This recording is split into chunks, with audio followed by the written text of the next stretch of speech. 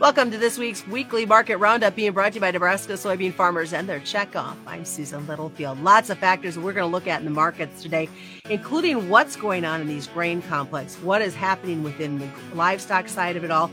We're also, how do you market and keep the emotions out of everything that's going on? Of course, we know we're talking Russia, Ukraine, and everything that's happening globally. It may be small, but this little bean fuels a lot of power. It powers a food industry as a top source of protein. It's a fuel that powers diesel engines with fewer emissions.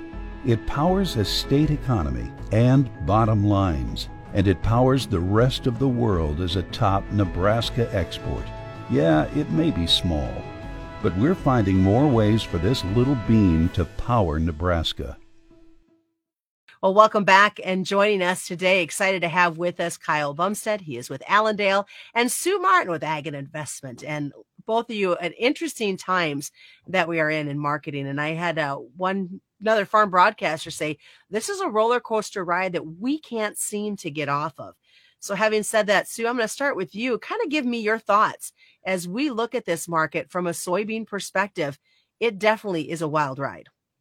Well, it very much is. Soybeans are kind of like I guess for the moment, the weak sister of everything, of the corn and the wheat market, because it's the least affected market for the moment. Bean oil is the support under soybeans. And of course, you've got Indonesia with export tariffs on sending out palm oil. You've got Malaysia having some issues and palm oil prices record high. And that's giving some support, but bean oil the last day or two has fallen off sizably. And that's kind of gave the bean market some reason to try to not hang in there, although soy meal is trying to add its support and stepping in.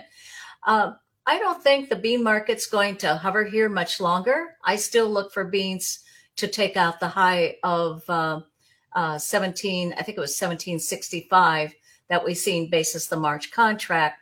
And I think it was around 1759, 1760 area on the May.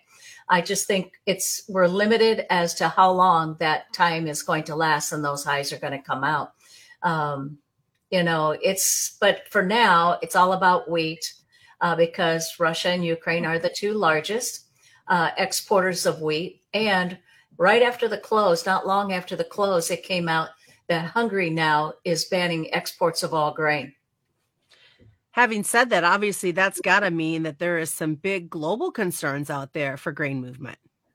Well, I think there is. Even before the Russian and Ukrainian situation, it was one of my premises that for the fundamentals this year into next year, that I talked about last year, that we would see a shift away from the just-in-time inventorying that occurred in the 90s and go back to building reserves worldwide in all these countries, having been precipitated a lot probably, by the pandemic. But now you've got this happening, and it's like frosting on the cake, and it's like how many dominoes will fall. And so you've got tight reserves in China, tighter than they at first thought.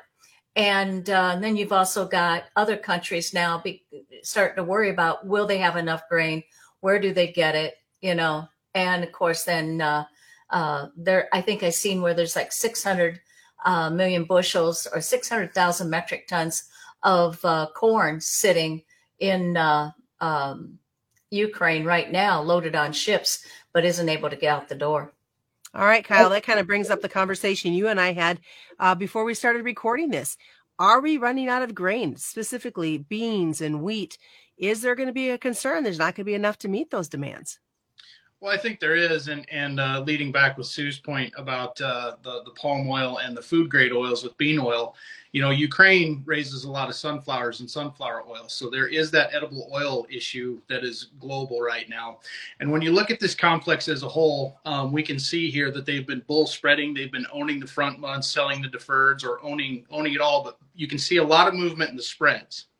And when you see these spreads start to pick up in the front end, when you're seeing, May soybeans trade 27 to 30 cents over July. I mean, that looks good. That's bullish. We've traded a lot higher. We've traded closer to 50 cents over in that spread. And you're looking at the new crop soybean spreads, November trading about 60 to 65 cents over July. And you're looking at the corn market doing the same thing over there. You're trading anywhere from 15 to almost 20 cents December over July. I really think there's an acre battle going on right now, given the fact that we're seeing these spreads bull spread like this. It's telling us that we are tight on supplies, and I think we are almost out of beans here in the States, given where things are at. But the problem you see there is if you don't have it, you can't ship it. If you don't have it, you can't sell it. So I think we need to be concerned or looking for these old crop sales that we've made moving out to new crop sales. Well, as we continue here at the Nebraska Soybean Board Weekly Market Roundup, which is being brought to you by the Nebraska Soybean Farmers and their checkoff, that leads me to, is there possibilities, though, and I'm going to ask both of you this, that we could see these grains go higher because the demand is there for them? Kyle, what are your thoughts? I think so. I think that you could maybe put, you could see at least a 15 in front of November soybeans, given the way the spreads of the commercials are supporting them. And I think you could easily see a 7 in front of December corn. We've gotten to 6, 7 today. I don't think it would take much to poke through the $7 mark here on December corn.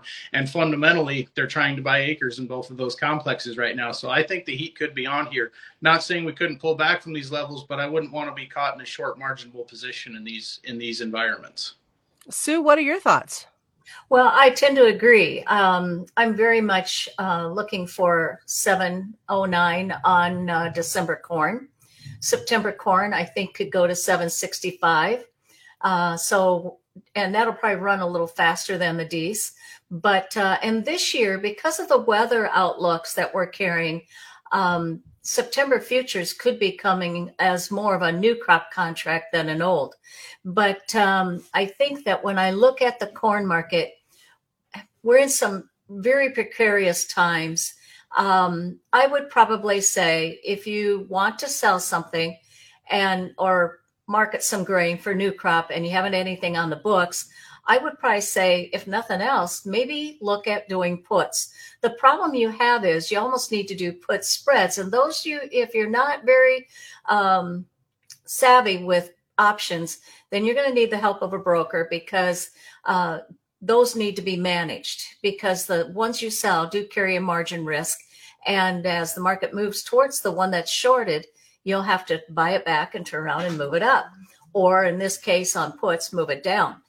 All right, Kyle, I got to ask on the livestock side, how do we keep the emotion out of what's going on in this cattle market? Because as one commodity broker said to me, and that's Sean Hackett, who was on with us last week, he said right now it's herd liquidation, herd liquidation, herd liquidation in the backs and minds of these cattle producers. That's right, Susan. It is. But up front here, it's feed costs, it's ration costs, it's feed costs, it's ration costs. What am I getting for a cash fat steer? What can I turn around and replace it with here off the feeder board?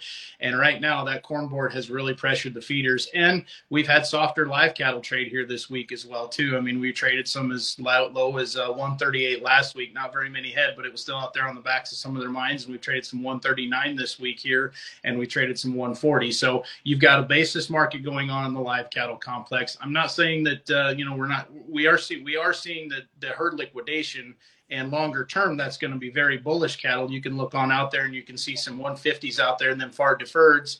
I wouldn't be surprised if you see somewhere up to 160, maybe 175 on those far deferreds. But unlike the grains, the cattle have been bear spread, and the bear spreads continue to keep dominating the market. And that tells us that the commercials have enough supply up front, or they are content with supply coming at them here for the next 3-4 months here, given the way those spreads are trading at right now. And that all comes as we look into the near future, getting these crops planted. We know that the drought monitor is not a beautiful picture to look at. And then add to it, Ukraine, what's going on? Are they going to get crops planted? And if not, what does that mean to grain possibilities worldwide?